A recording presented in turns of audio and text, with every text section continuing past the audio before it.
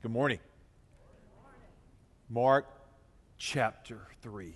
Open your Bibles there if you brought them with you. Turn your tablets there. Turn on your phone. I never thought I'd say that in church.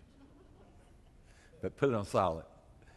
Chapter 3. Let's just look at some verses. We'll walk through this chapter, but I want to start with a few. And he entered the synagogue again, and a man was there who had a withered hand. So they watched him closely whether he would heal him on the Sabbath so they might accuse him. And he said to the man who had the withered hand, "Step forward." And then he said to them, "Is it lawful on the Sabbath to do good or to do evil, to save life or to kill?" But they kept silent. And when he had looked around at them with anger, being grieved by the hardness of their hearts, he said to the man, "Stretch out your hand." And he stretched it out, and his hand was restored as whole as the other. And then the Pharisees went out, and the top word in Mark, what's the next word? What's the next word? And immediately plotted with the Herodians against him that they might destroy him.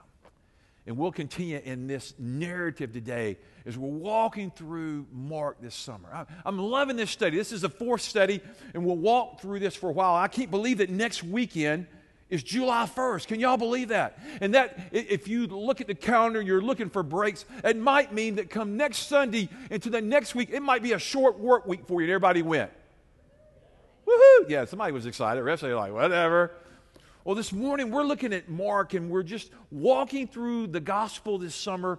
And so whatever I come to, man, that's what we cover. And sometimes you're like, man, I can't believe he talked about that. Well, it was right there in the text, and we're walking through expositionally. So just open your Bibles there so we can look together. He enters the synagogue again. This man with a withered, dried, crippled hand. And Jesus tells him to stretch it out, and he does. And Jesus heals him. He restores it. Now, that is a big deal. How many would agree? I mean, you walk in crippled and you walk out whole. I'm going to follow him. I'm going to praise him. He must be the one with the power. He must be God himself. And so in this section, I just want you to go ahead and write in here, there in verse 1, the shriveled hand, okay? Will you stand publicly? Will you stand publicly? And I'll talk about that in a minute, but I just want to go ahead and make sure I fill in that blank, because sometimes I get so excited about the text, I forget to fill in the blanks, but I think they always redeem me, because I think they throw stuff up behind me just like, hey, he missed the point. So here's what's happening. The Jews are all caught up on ritual, on rules, on regulations, on law, and they somehow put law above everything else, especially the care and the love for humanity and the love for this man that desperately needed something. And sometimes people were about to die, like, hey, you can't do anything on the Sabbath. And here, you know that one scripture talks about, hey, would you leave the ox in the ditch, or would you help him get his ox out of the ditch? I am so glad today in 2018 that we do not live in a day where everybody is so legalistic that they couldn't lift up a hand or they couldn't do anything. As I was studying this week, talking about the miracle of the man when he stretched out his hand, over in the book of Leviticus, I think about the 21st chapter, maybe verse 18 or so, if the people had defects, if they had disabilities, if they had any number of things, they were not allowed to come into the temple and have the bread. Now, can you imagine today, if that was the law for us, we couldn't come to God's house if we had a defect, and how many of you'd go, man, I don't guess I would be here. And I started thinking about this text about 4 o'clock this morning. I've been chewing it on all week, and I said, God, I get to go to the house of the Lord, and I can come in with my defects and my blemishes because of the grace of Jesus Christ. Amen? That is good news, church. You're going, well, I'm a little cripple of foot. I'm a little cripple of hand. I'm a little cripple of tongue. I've told you this before. I used to be seriously crippled of tongue and could not speak till I was 5 years old. And some of you said, he healed you. And my dad said, you have not shut up, son, since you started talking. Seriously, it's the truth. I would crawl under the bed when people came to our house that I might not confront them and be expected to utter speech. They went in and had this process called clipping my tongue. They clipped my tongue that I might talk. In the first few years of school, I got to go to class like everybody else, but then I got to go to special classes to learn how to speak and how to enunciate English language. You think that's funny? Yeah. How many of you are glad that I learned how to talk? How many of you wished I hadn't learned how to talk? Yeah, I know I got some enemies in the house. Well, I'm grateful for that. Loosen my tongue. Okay, so here it is, shriveled hand. And here's this thing. So there's this big debate going on because there even some scholars say maybe, because Jesus had the propensity to do good, to heal, maybe they planted the withered hand man in the place so they could catch Jesus. As I thought about that, there might be some real truth in that. They really didn't care about the soul or about the man. They just wanted to get rid of this religious rabbi named Jesus. They were so worried about the law. But you know what I find amazing? Thou shalt not kill. Do they not read that one? They killed Jesus. They put Jesus away. And yet they were so hung about, hey, you got the ox out of the ditch. Hey, you healed the withered man. Hey, you did this. Jesus, you shouldn't do those things. It's just kind of ironic that happens. But he stretches out his hand. And Jesus, I want you to write down this statement. This is a great statement. Jesus' commandments are always Jesus' enablements. Jesus' commandments to us are always Jesus' enablements that he allows us to do through his power, through the Holy Spirit. And if Christ has called us to do something, if he's commanded us to do something, then we're enabled by the power of the Most High God to carry it out. I'm so grateful for that. There is always power in the name of Jesus. There's power in the command of Jesus. And we'll see today that he calls forth, he appoints the 12 apostles, and he empowers them. But I don't want to get too far ahead of the text as we're looking here together. So we're looking at this. We're seeing this man stretched out in tough shape, but he gets a healing. And we see in this gospel, we will see a number of recorded miracles of Jesus. And here's what I've learned after reading scriptures as a Christ follower for 40 years plus. I never get tired of reading about the miracles of Jesus. I certainly don't ever get tired about hearing about your miracles, the miracles of Jesus in your life. I wish there were more miracles. We'll even read today about demons, and I don't get excited about demons, okay? And you really see the demonic activity picks up in the New Testament that we find ourselves in. And especially around the ministry of Jesus, because they wanted to come against him, the forces of darkness. But we'll get there. So who is this man? He's God. He's the Son of the living God. He comes to change. And here they are, these towns around the shoreline of the Lake of Galilee. 13 miles long, 7 miles wide. And all these little villages and all these other little towns would come, and hundreds and thousands would gather, and these people would push into Jesus, and he would have to be pushed out in the boat out to not get squashed by the people, if you would. And they were always marveling at this miracle worker, this one that spoke the words of life. And today, I pray that today we still marvel when Jesus speaks, and the church said, I hope you marvel when Jesus speaks to you. You're saying, he speaks? Oh, he speaks. He speaks to your spirit. He speaks through his living word. I beg you almost every weekend to pick up this book and to start reading it and get a new appetite and a hunger for it. And ask God to teach you and to be the resident teacher in your life. And get into a study or a small group this summer and the end of August when we start again. That's a great place. But here's Jesus, the long-awaited Messiah.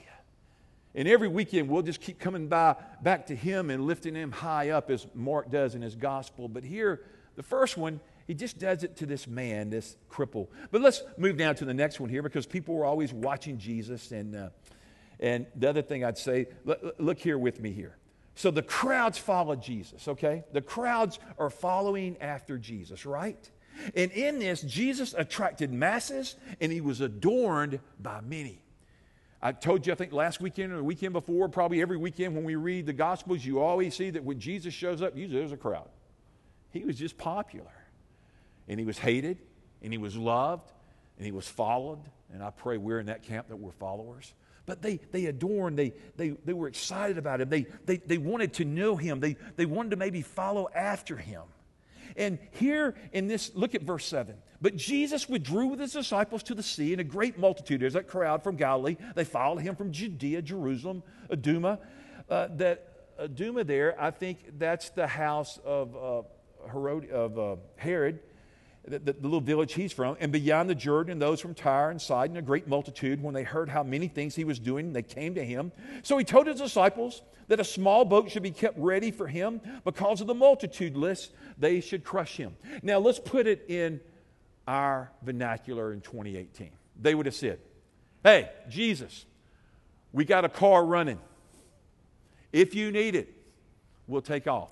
Okay, I thought that was funny. Maybe you didn't. Okay, but it doesn't really fit there because they were out on the sea, needed a boat. But I think you see the point.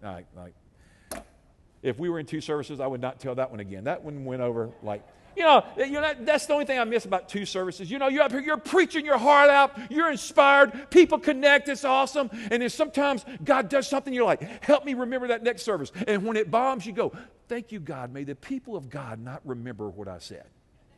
And then we'll get on to something interesting. See, I'm belaboring the point, but you see what I'm doing.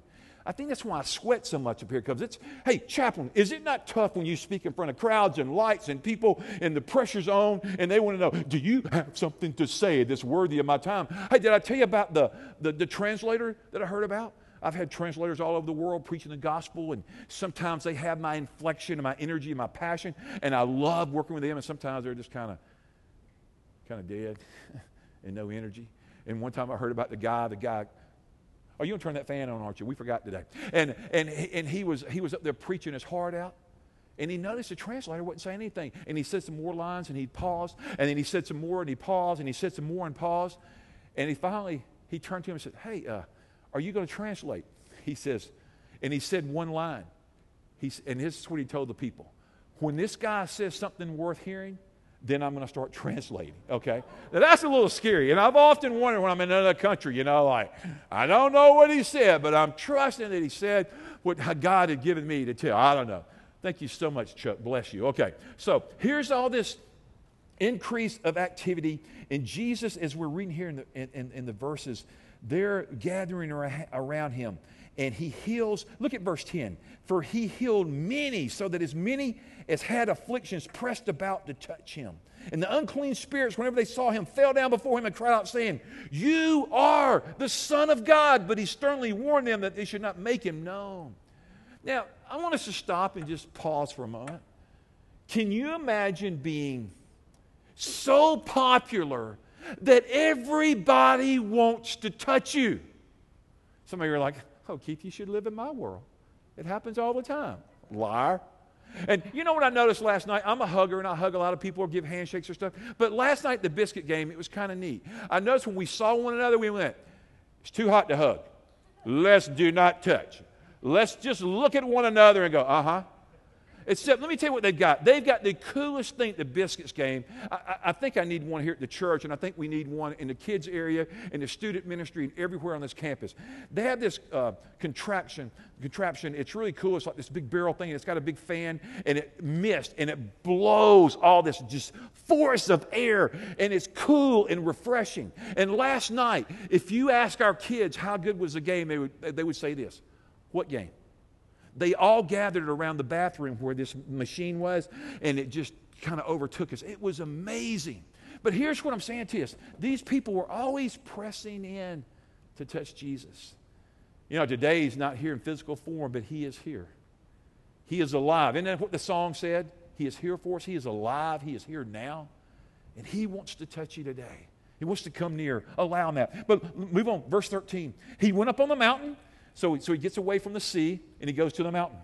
And he called to those whom he himself wanted. And they came to him, and then he appointed 12 that they might be with him, and they might send them out to preach and to have power to heal sickness and to cast out demons. And then in verse 16 following, he begins to delineate, he begins to address who these 12 apostles are. But as he looks at this, he chooses 12. You notice he didn't choose 11. He didn't choose 13. He didn't choose 6. He didn't choose 22. He chose 12. And there's a lot of reasoning, or a lot of people wonder why. Maybe it was for the 12 tribes. Maybe that's why it was. Maybe it was the number of government. The Scripture talks about 12 gates in heaven and all that. Maybe it was the 12 gates, maybe 12. I know 3 is a special number to God, but here it's 12. And he appoints these 12. And when Jesus appoints these 12 that we read about, and they're all listed, I even put them right here in your notes today, names that we usually don't name our kids today. Some of them we do. And these guys were not extraordinary. They weren't of necessarily brilliant mind, but they were maybe okay. They were just common, ordinary people. And I love who Jesus chose, because had it just been the elite of the day, we would have probably all said, I might not fit in. I might not fit the mold. I might not be able to follow God. I can't connect with him. But he chooses these 12, and these 12 have their own sets of issues, if you will. He appoints them. He ordains them. It depends on which translation you're reading. You will see different words there. I don't know if you've already noticed today as I've been reading this, it might be a little different. I got this new Bible this week that came in. And I memorized the NIV over the decades, and then I started reading extensively NLT, and I read New American and all this, and you study Hebrew and Greek. But I got a Bible I never thought I would get, but there was this thing, it's this study Bible, these key words, and it's the New King James Version, and I just really was intrigued with it. So probably for a season, if it sounds a little different, I'm going to read out of this. Is this okay with you? I'm going to read you God's word, and I want you to read, and it's going to be so close. So he begins to use these words, and I want to show you. So he calls them to preach. He calls them to be witnesses. He calls them to be ambassadors. There's a time of preparation, but Jesus appoints, Jesus ordains, Jesus initiates, Jesus does it. He calls forth these 12. These 12, Jesus Christ leaves his reputation up to them. That's a little scary. You know who Jesus leaves his reputation up to today? Us, the church of the living Christ. We are his witnesses. Turn to the person next to you and go, we are his. No, turn to the person next to you and say, I am his witness. Turn to him and tell him. Did you convince anybody? Well, there's nobody sitting next to you, brother. Oh, you turned around. Okay, I was sitting there like, well, maybe that's why they're not convinced. And they're not convinced here. We should fill these chairs up. Okay. That was funny. All right, let's keep going. So here he appoints. Now, let's begin to look at them. And I'm just going to give you a little stuff, and you can make a little smiley face or a sad face, or you can write a note, or you can just go, I love you guys and gals. They're so intuitive, and you have never picked up a pen under the teaching of Pastor Keith. You sit there with your astute mind, and you nod, and you look at me with great intellect. Okay. There's a test for you on the way out today. I have people taking notes right now, and we're going to see. No, I'm just kidding. You probably remember more than us that write. Here, Simon. Who is Simon? Who is Simon? Peter. Right above that, it's Peter. And in the Hebrew and in the Greek, basically it means he's a rock, he's a stone. Jesus changes his name here. He's the leader of the group. Peter's the rock. He's Cephas. He's a fisherman, for crying out loud. He's outspoken. He's opinionated. How many of you like Peter? Okay, the rest of you aren't opinionated. Okay, let's do this. This will be fun. This will split the church. This will be awesome. How many of you, and if they don't raise their hand, help them, how many in this room are opinionated? Raise your hand. Isn't that amazing? Yeah, awesome. No wonder we have a hard time around here. A bunch of opinionated folks I talk to. But Jesus, he loves opinionated people. Somebody went, oh man, that's so good. Because he loves me. And boy, did he use Peter. Man, did he use Peter. So he appoints him.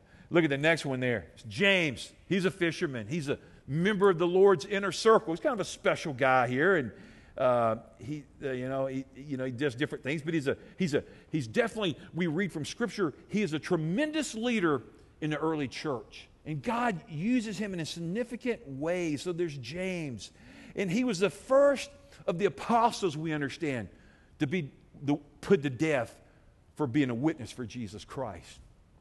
James. Let's continue to go here. John. Oh man, love John. Write it down. Beloved disciple. How would you like that nickname?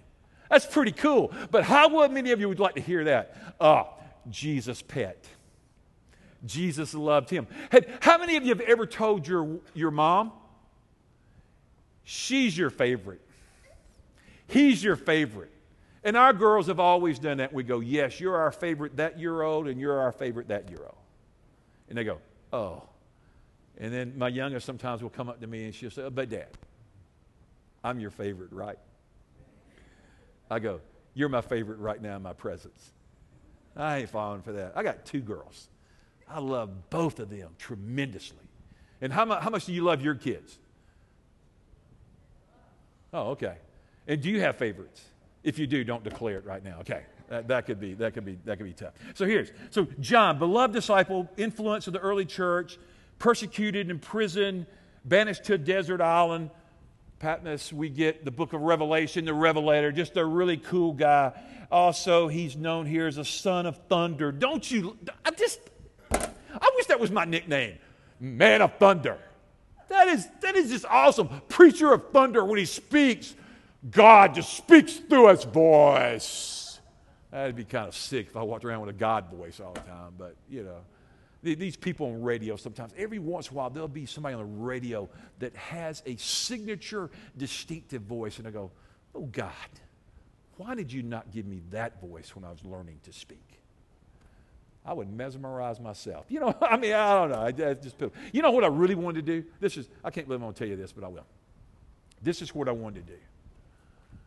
I wished I had studied and put the time in to learn the piano.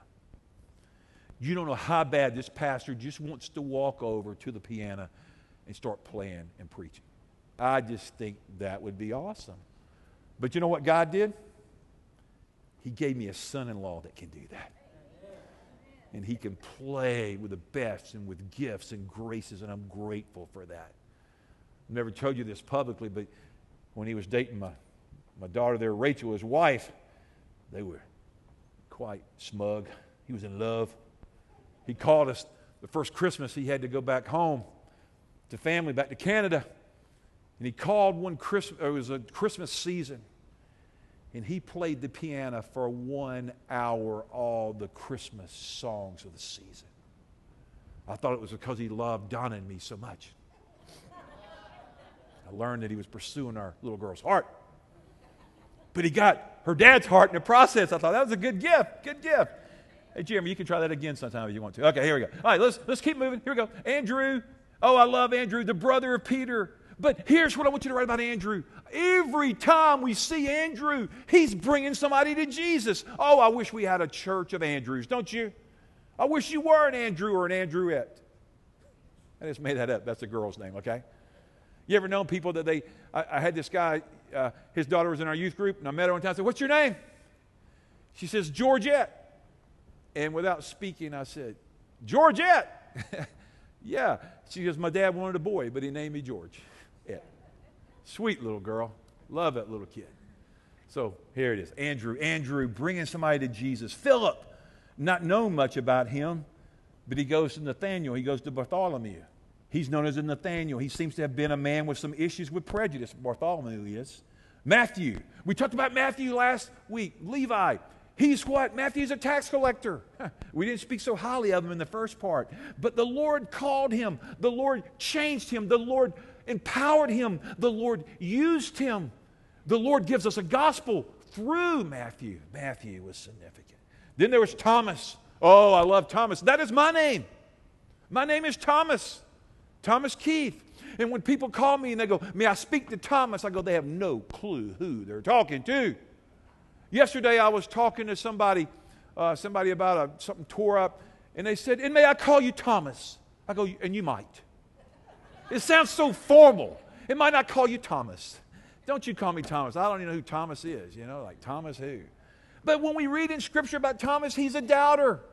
He's skeptical, and maybe we've been there. But he's the only disciple that probably doesn't cower in fear.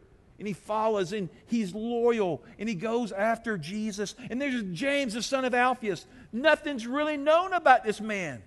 We know that his mother was at the cross. You're saying, you're talking about obscure, insignificant. That's probably James, the son of Alphaeus. Not much said. Thaddeus. I did a lot of research on him. I don't think anything's known about that disciple. but he got picked to be one of the 12. So when you get to heaven, I have a suggestion. Why don't you go up to him and say, what did you do? How did you get in? Maybe because they just had so much character and were simple.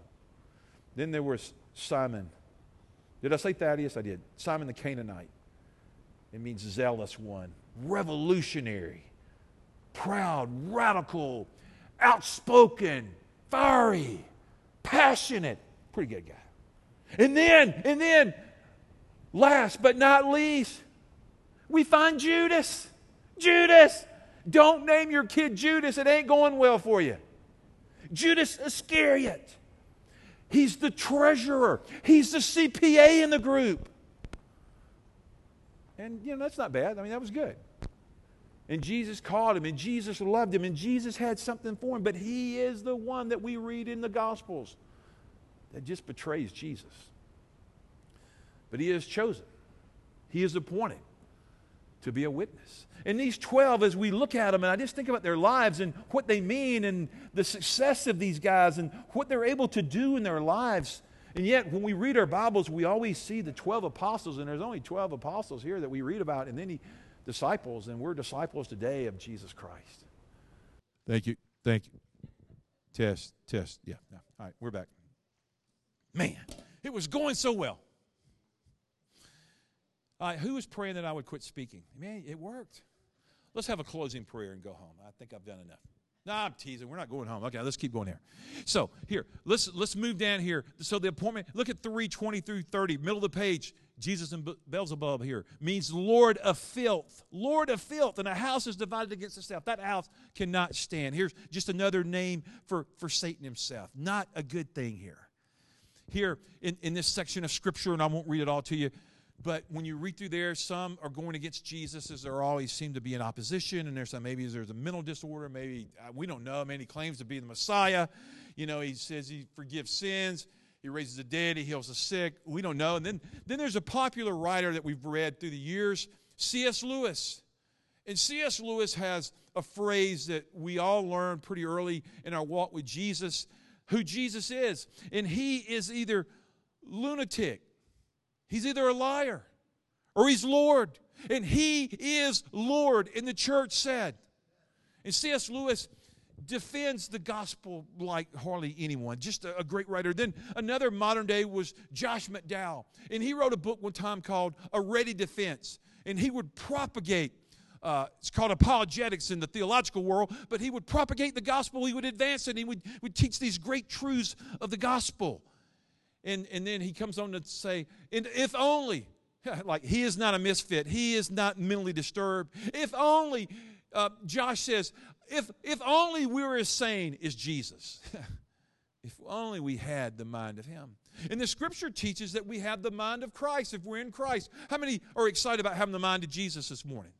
And you know what you do? You renew that mind through your daily walk with God as you take in God's Word and you begin to see what He says. And in John 20:31, right down this passage, these have been written that you may believe that Jesus is the Christ, the Son of God, and that by believing you may have life in His name. By believing, you'll have life in the name of Christ, this powerful one.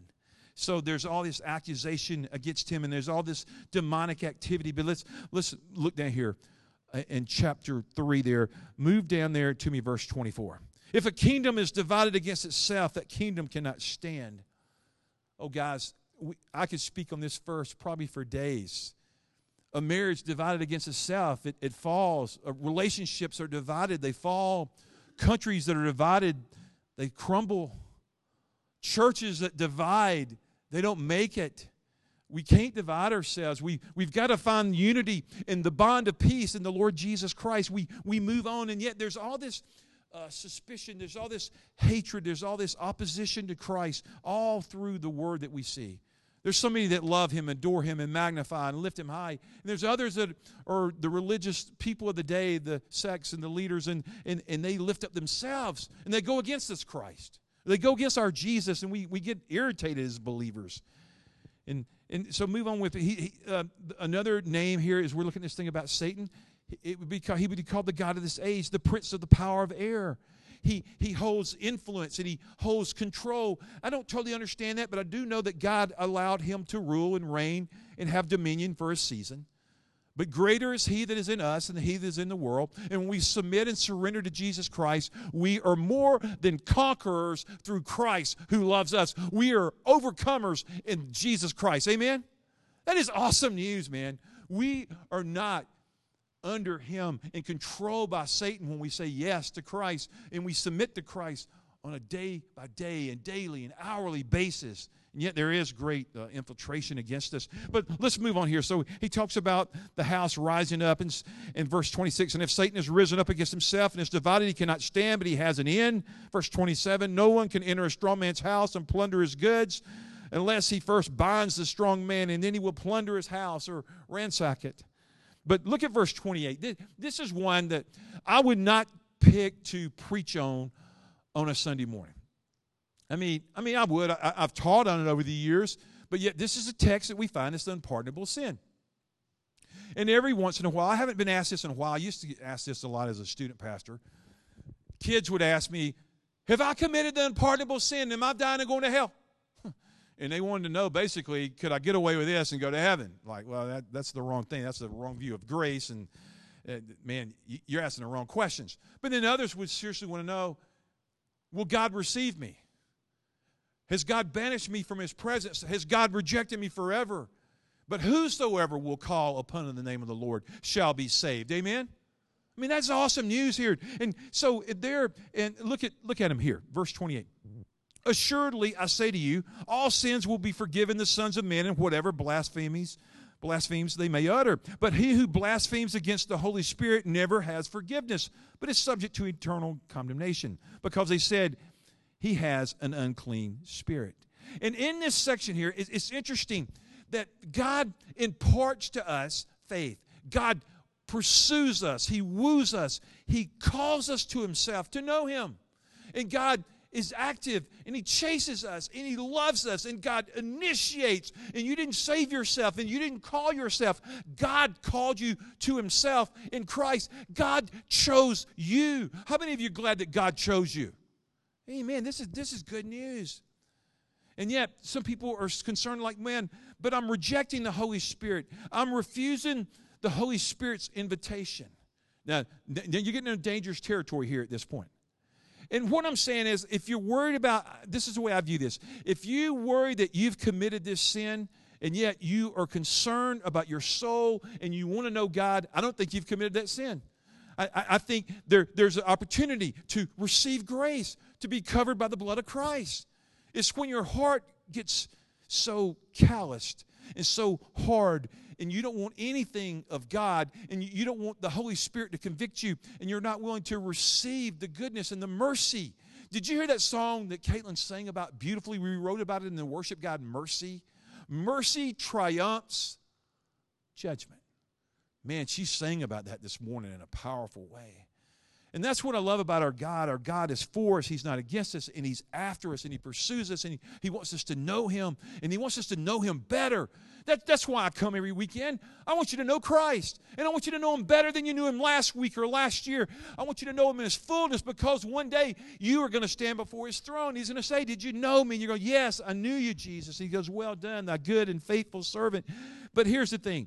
When you ignore the gospel, when you reject the gospel, when you reject the Holy Spirit over and over and over, then you're on a slippery slope. Here's what I've learned as a pastor. Sometimes people will wait, a lot of times they wait, till people are on their deathbed. And they go, Pastor, please go by and see Mom. Go by and see Dad. Go see my uncle. Go see my friend. Go see my boss. Please go see this person. And sometimes I go in there and they're all hooked up to machines and they're comatose, and it's so sad. And the other times I go in and they're just laying in the bed and they're not doing well and they're not long for this life, but they're just kind of crusty and cantankerous and hard. Do you know anybody like that? And they go, Pastor, save them. Save them, Pastor. I'm like, I ain't saved anybody. And I've walked in those rooms and I've seen God's grace warm some hearts. But I've also seen this. they've pushed Christ away so long and so hard. And their heart is so hard and stubborn. And they'll try to give me 42,000 reasons why they don't need him or he won't receive them. And it's such a sad place to be, that you've pushed away the grace of Jesus. The Bible says today is a day of salvation. Amen? And while he calls us, we draw near. And you're saying, man, you got kind of passionate about that, because I just want us to understand it. Look at verse 31. Jesus' mother and brother, his true family, are those who hear and obey his words. Now, this right here, this gets people upset sometimes. I've seen people actually fight over this one. And sometimes people will say, is Jesus saying, don't like your mom and dad, don't love them? No. Is this verse saying, when you read through this in context, is Jesus saying he's not for family, he's against family? No, Jesus is for family. He created family. But he says he's above all. He said he should be the priority. I think he even wrote this right here, didn't I? That spiritual relationships, circle the word priority in your worship guide. They take priority over our human relationships. Yes, they even are above family relationships, the relationship with Jesus. My good friend Tommy was just in India on about his third gospel trip. And he sent me a video. And he says, you got to see this. They've got this ministry of thousands of kids that are coming to Bible clubs and camps. And they're turning from false gods to the living Christ. And when they do, so many of them are being rejected by their families.